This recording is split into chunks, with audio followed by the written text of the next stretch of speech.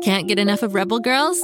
Well, luckily, the Rebel Girls app is now completely free. That's right. You can listen to the entire library of goodnight stories for Rebel Girls ad-free. Plus, check out the app's cool features like activities, trivia, custom playlists, and more. All parent-trusted and kids-safe. Find out more at rebelgirls.com/audio and download the Rebel Girls app today. Thanks for listening.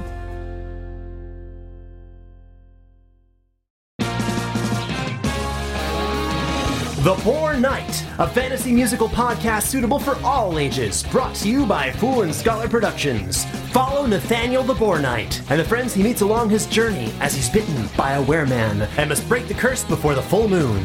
Listen to The Boar Knight wherever you get your podcasts or learn more at foolandscholar.com. Friendship and daring, music and caring, now's the night. Here comes the Boar Knight.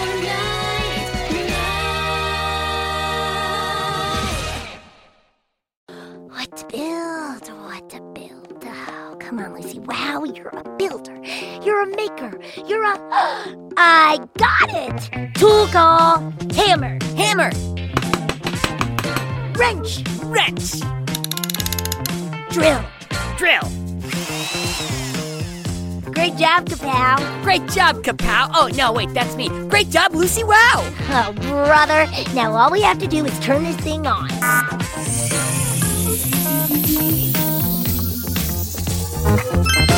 Let the show begin!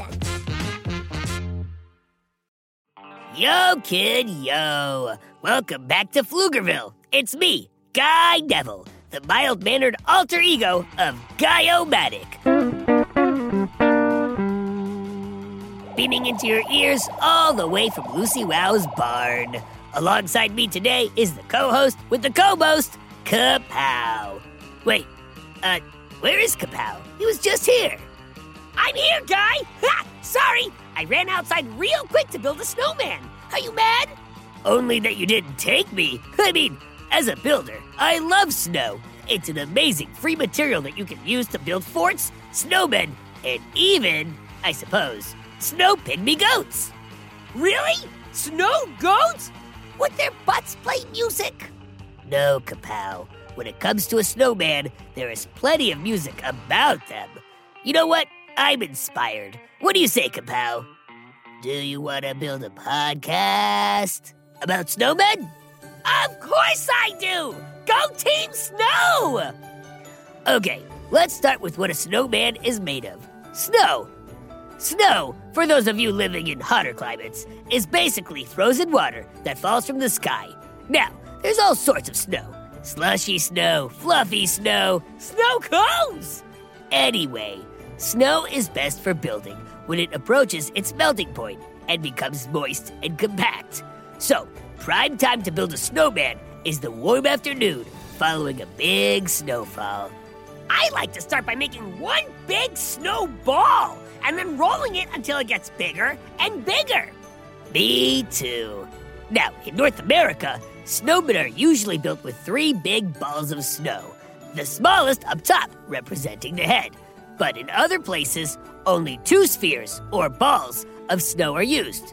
And of course, you can always come up with your own technique. Like a snowman built of 50 spheres that's as tall as a building? Sure. You go do that, Kapow. No, the common tradition is to decorate the snowman. Sticks can be used for arms, rocks or coal for eyes, and a carrot for a nose is a classic. And delicious! You're actually right this time, Kapow. Carrots are tasty. But we're talking about snowmen, remember? Now, some people like to dress their snowmen in clothing, such as a scarf or hat. Also delicious! No, Kapow. Stop eating hats. Never! Okay, so there are records of snowmen that go all the way back to the Middle Ages, but no one knows for sure how long ago the first one was built. Who knows? Cavemen could have built SnowCaveMen! What we do know is that those snowmen in the Middle Ages were a way for towns to have fun in a cold, cold winter. Which was important back then, because before heaters and modern technology, a snowstorm could be very dangerous and very depressing. But snowmen can make a storm a pleasure. Check this out, Guy. In 1511, in a Belgian town called Brussels, all the people of the community joined up to build over 100 snowmen. Wow! It was so beautiful and such a big deal in Brussels that people remember it as the miracle of 1511. But snowmen aren't just in Brussels. The snowman is worldwide, y'all. Take Japan. For over 30 years, the Japanese city of Sapporo, in the Hokkaido region, has hosted the Sapporo Snow Festival, where over 12,000 mini snowmen are built in a single field. Each snowman wears a message written by its maker. These messages could be anything, from a wish to a joke. So these tiny snowmen aren't just cool, they're funny too? Ho, ho, ho! I love a good joke about snow! Now, the biggest snowman ever wasn't a snowman at all. It was a snow lady named Olympia, created in 2008 in Bethel, Maine. It was named for Senator Olympia Snow. It took over 1 month to build, and in the end was 122 feet tall. Oh!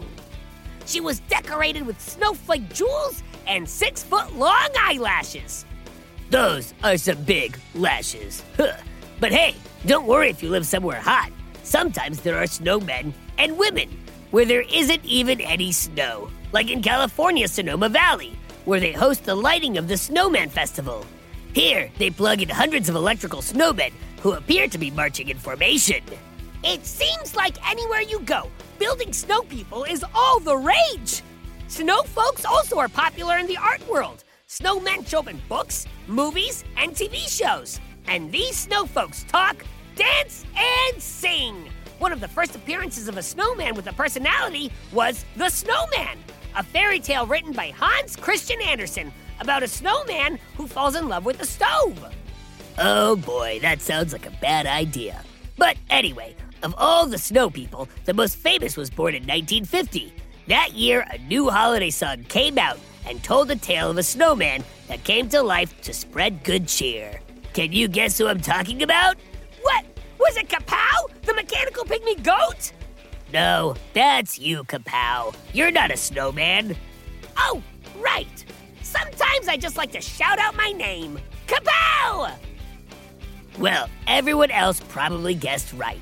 I was talking about the one and only Frosty the Snowman, written by Steve Nelson and Jack Rollins. Frosty the Snowman became an international hit song and a permanent part of many people's Christmas celebrations.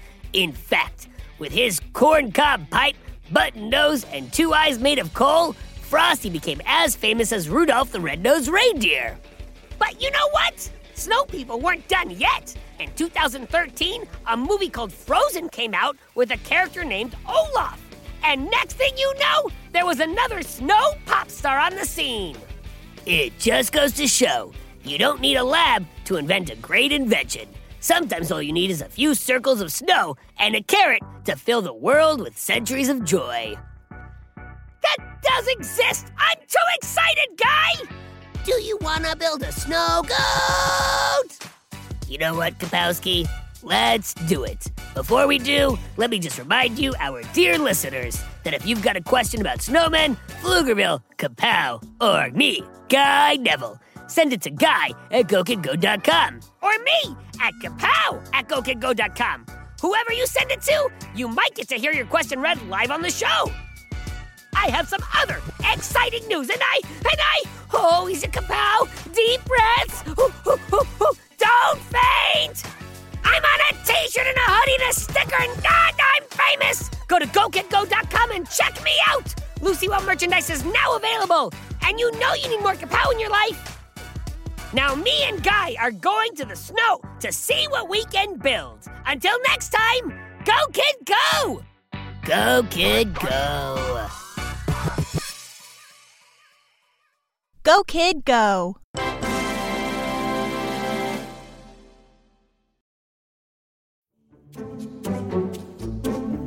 Do you like to laugh? Who am I kidding? Who doesn't like to laugh? So, okay, if you love to laugh, you'll love Don't Break the Rules.